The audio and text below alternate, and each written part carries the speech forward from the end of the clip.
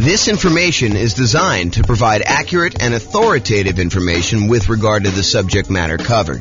It is offered with the understanding that the presenters are not engaged in rendering legal, accounting, or other professional services.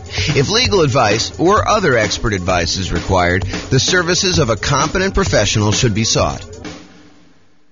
Welcome to the Newport Beach Real Estate Investing and Real Estate Financial Planning Podcast. Learn all about investing in real estate in Newport Beach, California, with a combination of real estate financial planning and modeling with numbers specific to Newport Beach, plus syndicated, more generalized recordings of live and pre-recorded real estate investing classes, not all of them specific to Newport Beach. Be sure to stay tuned after the podcast for a message from our sponsors. Well, good morning and welcome, everyone. I am James Orr, and we got a very special class today. This is part of the series on improving cash flow. And so today we're going over improving cash flow when considering your real estate investing strategy. When you're thinking about which strategy you want to use, how do we improve cash flow when we're trying to decide whether we're doing traditional buy and hold or short-term rentals or house hacking or nomading or whatever we're trying to do there. So all of the things we're going to discuss today have to do with choosing your existing real estate investing strategy. And this is, as I mentioned, part of the series we're doing. And so we've already covered how to improve rental property cash flow when we are searching for properties. That was covered in a previous class. So if you want to see about all those different strategies, go watch that class. We've also covered all of the different strategies of the largest section, the one that has the most ways to improve cash flow. And that was the financing section. Today, we're covering this, how to improve cash flow during the improved strategy phase. So we'll talk about these different options. And then we've got some future classes coming. The one class on how to improve cash flow when you improve the property itself, while you're marketing the property, while you own the property, and then while you're renting the property. So there's different kind of stages that I broke it down into, and we're covering the classes, we're covering the strategies, the 88 strategies to improve cash flow in all of those different stages in discrete classes by stage. So if you're at the stage where you're searching for properties, just review the one for searching properties. If you're at the stage where you're financing, do that. If you're trying to figure out what strategy to use, this is the class you'll want to use for that one. Okay. So when we're thinking about improving cash flow is really made up of how much income you have coming in on the property, all the different sources of income, especially the rent, but then also things like laundry or renting out different parts of the property, or maybe you add in additional services like landscape service or internet service or things like that nature. So there's different strategies of rent or different sources of income like rent, and then all of the other sources of income you have in the property, minus, in order to get cash flow, you have to subtract out all your different expenses. And your expenses are, your mortgage payment, taxes, insurance, maintenance, property management, vacancy, like all of those different things are expenses. And so when you think about how do you optimize, how do you improve cash flow on property? Well, it really consists of two different parts. How do you maximize the income you have on a property? And then how do you minimize all of the different expenses? And a lot of the things we're going to be talking about here today in this class have to do with maximizing income. Although a couple of them have to do a little bit with minimizing expenses, the majority of them are maximizing the income on it. So be sure to consider the impact of both income and expenses and the additional work involved and the value of your time when you're considering all of these different strategies to implement. Because some of the strategies, as you'll find out, they are significantly better cash flow, but they also require a lot more of your time and effort in order to implement them. So just kind of keep that in mind. All right, since we're talking about strategies, this is the list of the different strategies that we've broken out for real estate investing. So I'm not going to cover these because this is going to be covered in its own separate class. However, this is the list. So I'll just run through the titles and you can kind of research these if you want to dig deeper. Buy and hold, real estate investing, buying a property and renting it out and holding onto it for a long period of time. The nomad strategy, buying a property, moving in as an owner-occupant, living there for at least a year. It's a requirement of the lender. Usually do this because you can get very low down payments or nothing down payments, and you get improved interest rates, which could lead to some improved cash flow on a property.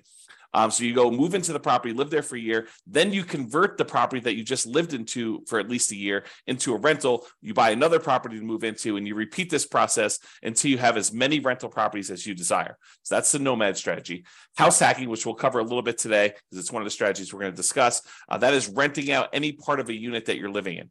The most common example is you buy a duplex, you rent out one side of the unit, and you live in the other. But it could just be renting out, the property to roommates. You buy a single family home with 4 bedrooms, you live in one of the bedrooms, you rent out the other 3, or even just one, and that is considered house hacking. And there's some variations on that, which we'll talk a little bit about today as well.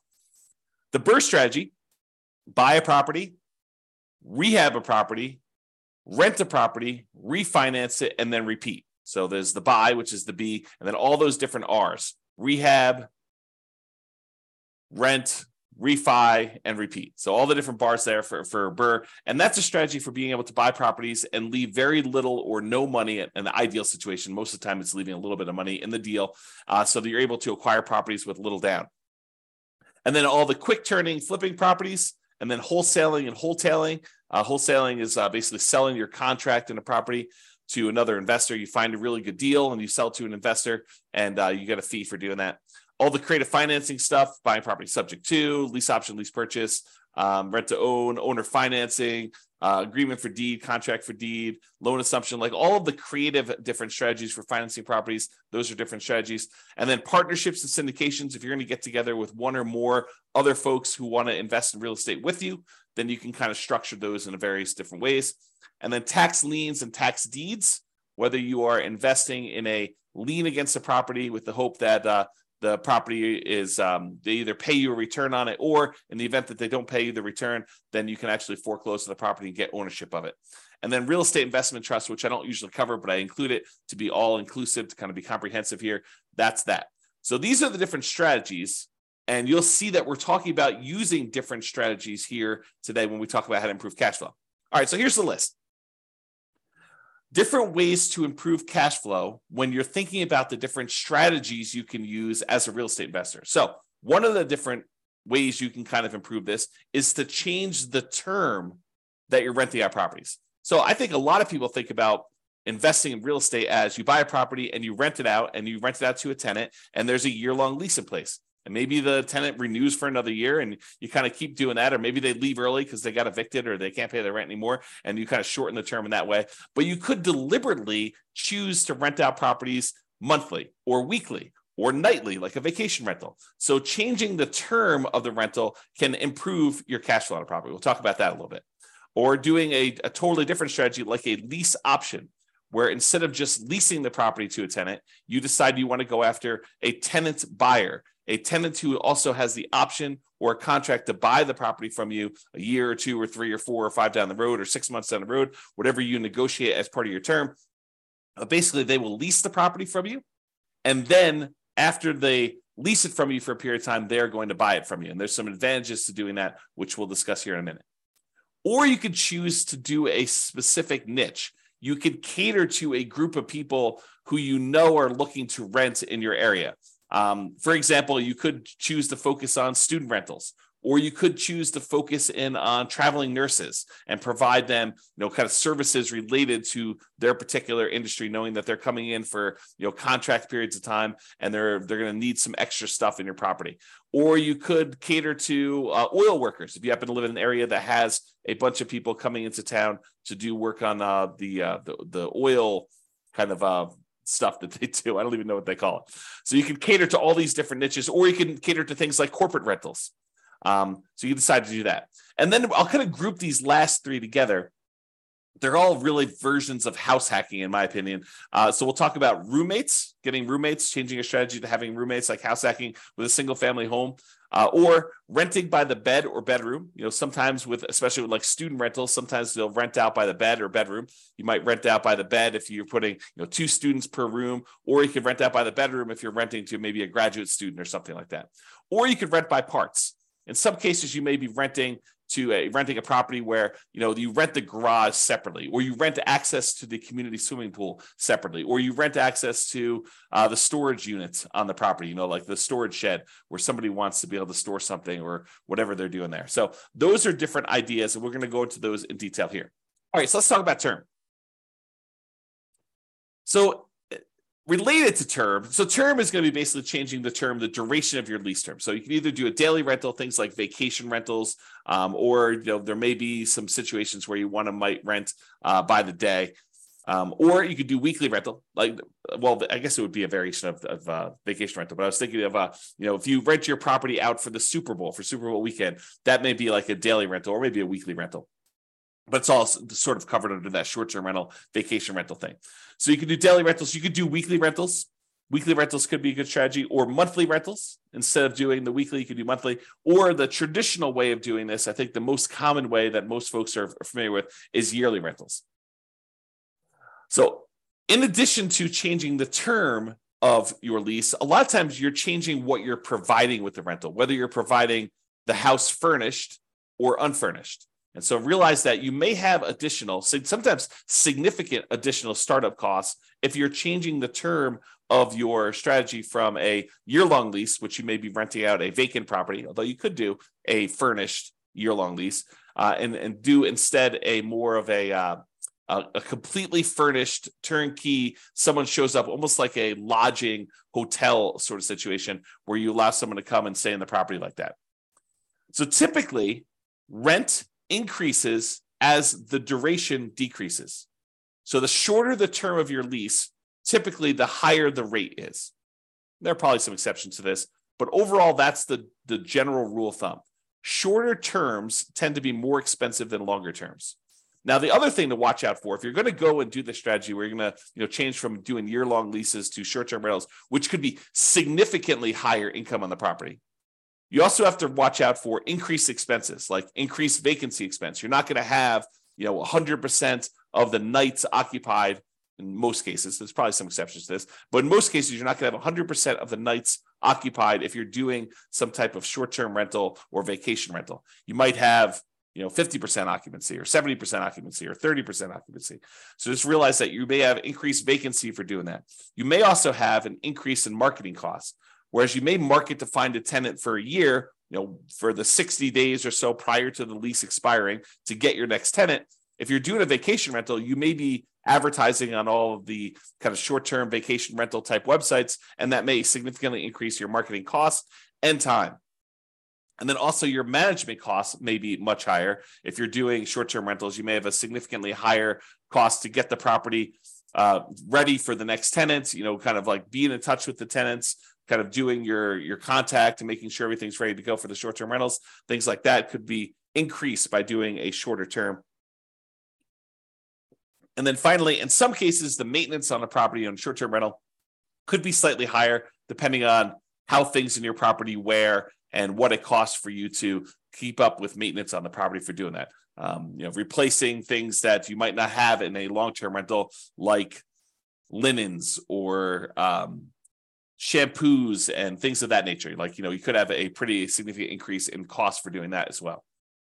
But in a lot of cases, not every case, but in a lot of cases, those costs are more than made up for by doing the short-term rental. So this class, by the way, is not intended to be like, this is how you do short-term rentals. This class is intended to be like the overview of how do you improve your cash flow and things to consider, then go research. If you're interested in doing short-term rentals, you want to go dig into that particular strategy to become an expert at that particular strategy. Okay. All right, let's talk about lease options. And when I say lease option, I'm talking about the whole kind of like rent-to-own family. Lease option, which is a lease with an option contract. Lease purchase, which is a lease with a purchase contract. Rent-to-own, which is a generic way to describe these, or lease-to-own, which is another generic way to describe these. So like I'm talking about that whole family when I say lease option. So I'm not specifically calling out lease option. I'm using it generically. Okay, this tends to provide the lease with option where you find a tenant buyer who wants to lease the property from you with the intention of buying it from you 3 months, 6 months, a year, 2 years, 5 years down the road. It tends to provide exceptional improvement in cash flow in markets where the cost to buy is significantly higher than the cost to rent. In other words, where the price to rent ratio is less than ideal. So if you're in one of those markets where it's really hard to make cash flow work, putting a reasonable amount down because the cost to buy a property is so much higher than the cost to rent a property, this could be a great strategy for you to consider. If you think about it, and I'll just name some numbers here. Let's say in your marketplace, if you were to go try to buy a property, the mortgage with taxes and insurance and everything on it is close to $3,000 a month. But rent on that particular property is, low 2000s, 2,200, maybe 2,000 even, maybe 2,400. But there's a significant difference between what a property would rent for, and even if you put 20% down or 25% down, what the property would cost you to buy. If you're in a market like this, lease option could be an interesting strategy. Why? Because when you're talking to someone who is coming in, they're leasing the property with the intention of buying it later, you need to talk to them about what it's going to cost them to buy the property. So you get to, instead of just comparing rent to rent when you're marketing your property, now you get to discuss with them, this is what it would cost if you were just renting the property. If you were going to buy the property, though, it's going to cost you about $3,000 a month or $3,200 a month. And so rent is going to be a little bit higher than what normal rent is on this property, and you're going to be able to buy it later. And if they tell you, look, I can't afford a $3,000 a month payment, what they're telling you is, I'm never going to be able to buy this property. I can't afford a $3,000 a month payment to buy it. So you're setting them up for failure if you try to put a tenant buyer in a property where they tell you up front that they can't afford what the payment's going to be when they go and finance it. If the only way they can afford the property is when they're renting it, then they're never going to be able to afford the property. Now, there's exceptions to this, right? Like someone comes into a windfall of some sort and they're able to get a big enough down payment where they could buy it all cash and they no longer have a monthly payment, or they get a big enough down payment where they're able to do that, or they think the interest rates are going to go back down. I'm not sure I would be speculating on that, but there are some exceptions where that's the case. But if I would want to put a tenant buyer in a property, if I wanted them to buy the property, which I think I want to play win-win, right? You want someone to be in a deal where they can actually succeed through the process that you're helping them do. You want them to help them buy the property. You don't want to put someone in the property where they're never going to buy. So if you do want to do that, which I think you should, then you put them in the property and they need to be able to afford that monthly payment. And so now you could start comparing what the payment would be when they buy it to what the rent is, and maybe you're able to get a little bit higher than fair market rent for the option for them to be able to buy the property from you at some point in the future. Okay, and I'm very deliberately not going into all the details of, do you apply some of the monthly payment toward their purchase price or anything like that. These are all different things that you need to learn about if you plan on using this strategy, but I'm not going there today because we've got other stuff to cover. This is not intended to be a class on implementing lease options. There's separate classes on that if you really want to dig into that strategy. Okay. However, even if the monthly fee, the amount you're charging them monthly, was completely identical, right? You were able to get only the same amount you were able to get for rent as renting the property versus doing a lease option. You were only able to get that same $2,200 a month, whether you did either strategy. If that was the case, there are some significant improvements to cash flow from getting a non-refundable purchase deposit when the tenant buyer comes in the property. So even if the tenant buyer is only able to pay $2,200 and the tenant would normally pay $2,200, if you're getting for example, a $10,000 non-refundable purchase deposit, that would significantly improve your cash flow on the property. So for example, let's say they had a 3-year period in order to be able to buy the property, and you're getting from them a $10,000 non-refundable purchase deposit. Well, if you take that $10,000 and you kind of like spread it out evenly over a 3-year period, it's almost like getting an extra $250 more per month in cash flow. Even though you're going to take that $10,000 in many cases, you're going to apply it toward the purchase of the property later. So you're trading some of the appreciation you were expecting to get in the property over those next 3 years in exchange for getting better cash flow in the meantime.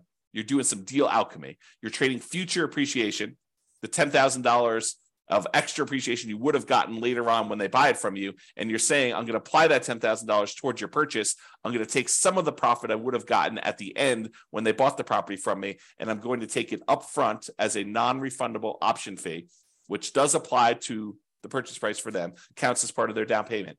But then you're also getting that, which if you spread it out over 3 years, looks like you're getting, $250 plus per month in extra cash flow. So if you thought you were getting $2,200 a month, now you're really getting $2,450, which is significant in certain markets, right?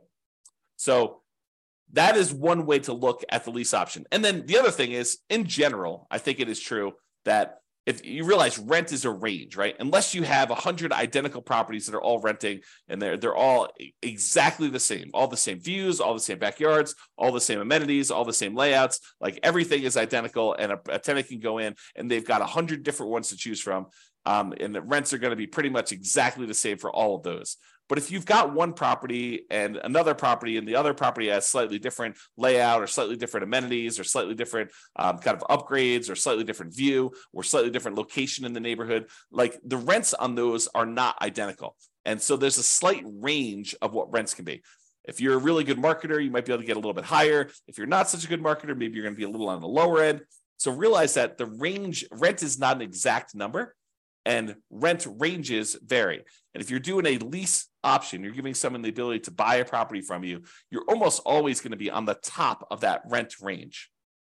You're usually not going to be on the low end of a rent range by putting a property up for lease option, because you're adding something that is extra, that is special, that's valuable to them. So you're almost always going to be at the minimum at the top of the rent range. And in some cases, you're able to get a premium. Okay. And one of the other little perks of doing lease options is you might also improve your cash flow through slightly lower maintenance, slightly lower vacancy, and slightly lower management.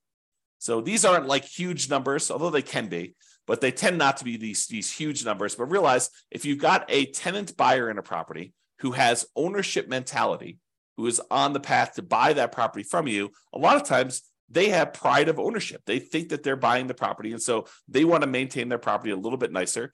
They tend to stay a little bit longer, although there's exceptions to that.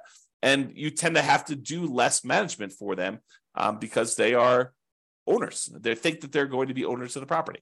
So the ownership mentality of tenant buyers versus tenants could be a huge plus to help you with your improving cash flow. So for that reason, doing this lease option strategy, changing your strategy to be lease options, could be hugely beneficial. And I've also talked about how in the past, and this is sort of a side note, go like research this more with one of our other classes, but I've also talked before about this idea of being able to use the lease option non-refundable option fee in order to use that as the down payment to go buy your next property.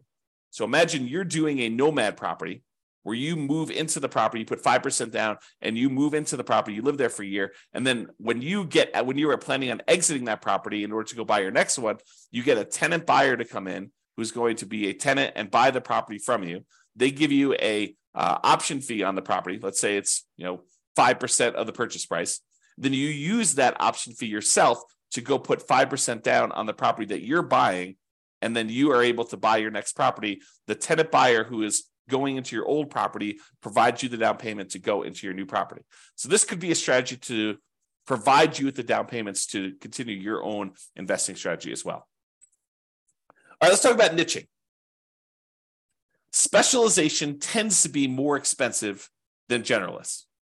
So if you cater to a specific audience, corporate rentals, traveling nurses, students, undergrad, graduates, startups, whatever you decide you're going to cater to as part of your particular strategy, it is up to you to figure out how you can provide extra value, what they need, determine what they need, and then provide them what they need, add value to whatever it is that you're offering. And a lot of times you can get slightly improved fees by doing so.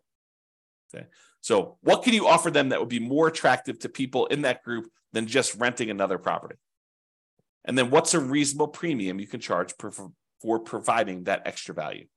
So if you're going to charge money for students, maybe you provide housing that's near the university and some extra things that students would like the terms that kind of coincide with the school year, or the ability to have their parents co-sign, or whatever it is that is appropriate for you and that particular niche that you're serving.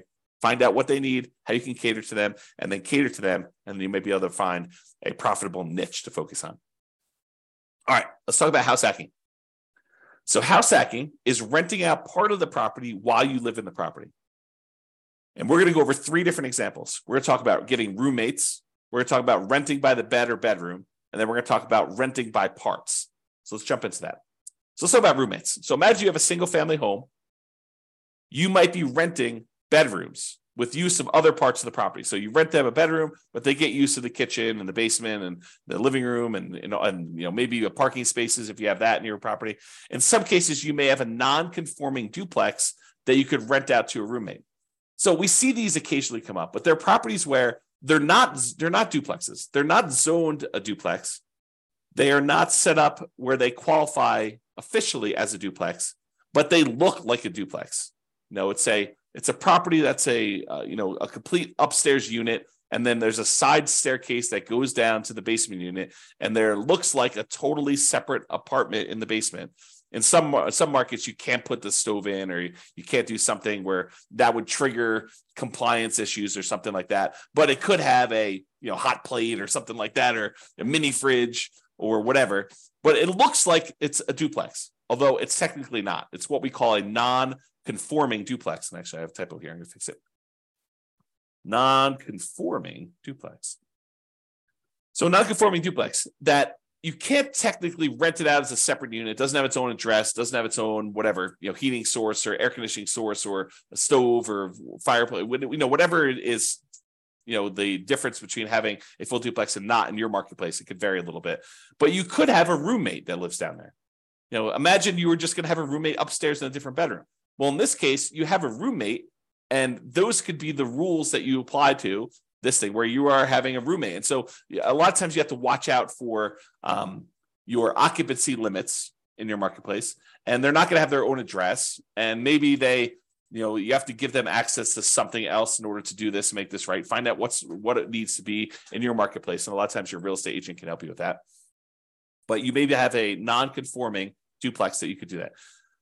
Or if you have a traditional duplex, triplex, or fourplex, you might be renting out the other units of that property, like actual conforming duplex, triplex, where they're legally considered duplexes, triplexes, or fourplexes. You might be renting out the other units. And in addition to that, some investors may choose to rent out the duplex, rent out the other units, or triplex or fourplex, rent out the other units. And then in addition to that, they may choose to get roommates for the property they're living in as well. Okay, so that is another option. So that's like roommates. And that could significantly improve your cash flow if you're thinking about that. Okay, rent by bed or bedroom. So in some situations, they might lend themselves well to renting out by the bedroom or even the individual bed. A lot of student rentals, they may do individual bedrooms, or they may do kind of by the bed, where you have two students per room. You have two beds in there, maybe two desks or something like that to kind of cater to the students. Or you could rent by parts. We talked about this non-conforming duplex, triplex, or fourplex, and be sure to check and apply with local occupancy laws to do that. But more unusual setups could also include like RV parking spaces for them to park their RV. So if you have lots of space in your property and it's set up for RV parking, you're allowed to do that with your HOA, then maybe you go ahead and you rent out the space for someone who wants to be able to park their RV there, and that could improve your cash flow on the property. Or maybe you own an RV that you have, or maybe it's a tiny home that you set up on the property, and you could rent that out as its own separate living unit on the property if your occupancy laws allow you to do that.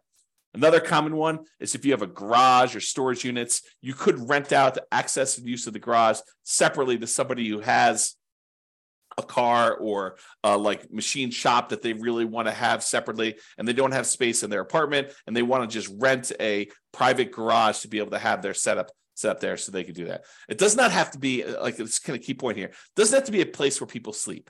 It could be more of a commercial or recreational use type situation with these in order to get rent by parts. Another example would be use of the community pool. In some neighborhoods, by being a member of the HOA, you get use of the community pool. You may not want to use that. Maybe you get wristbands that'll give you access to do that. Maybe you maybe you sell the rights for a family to use your wristbands. And maybe make sure you check with your HOA to make sure this is legal. Or maybe it's use of the rec center. They've got a gym set up down there, or if somebody wants to have weekly meetings for their, whatever, their club, book club, knitting club, game club, whatever they want to do, and they want to have use of your recreational center, and you could rent out use of that by giving them access to your rights to do that.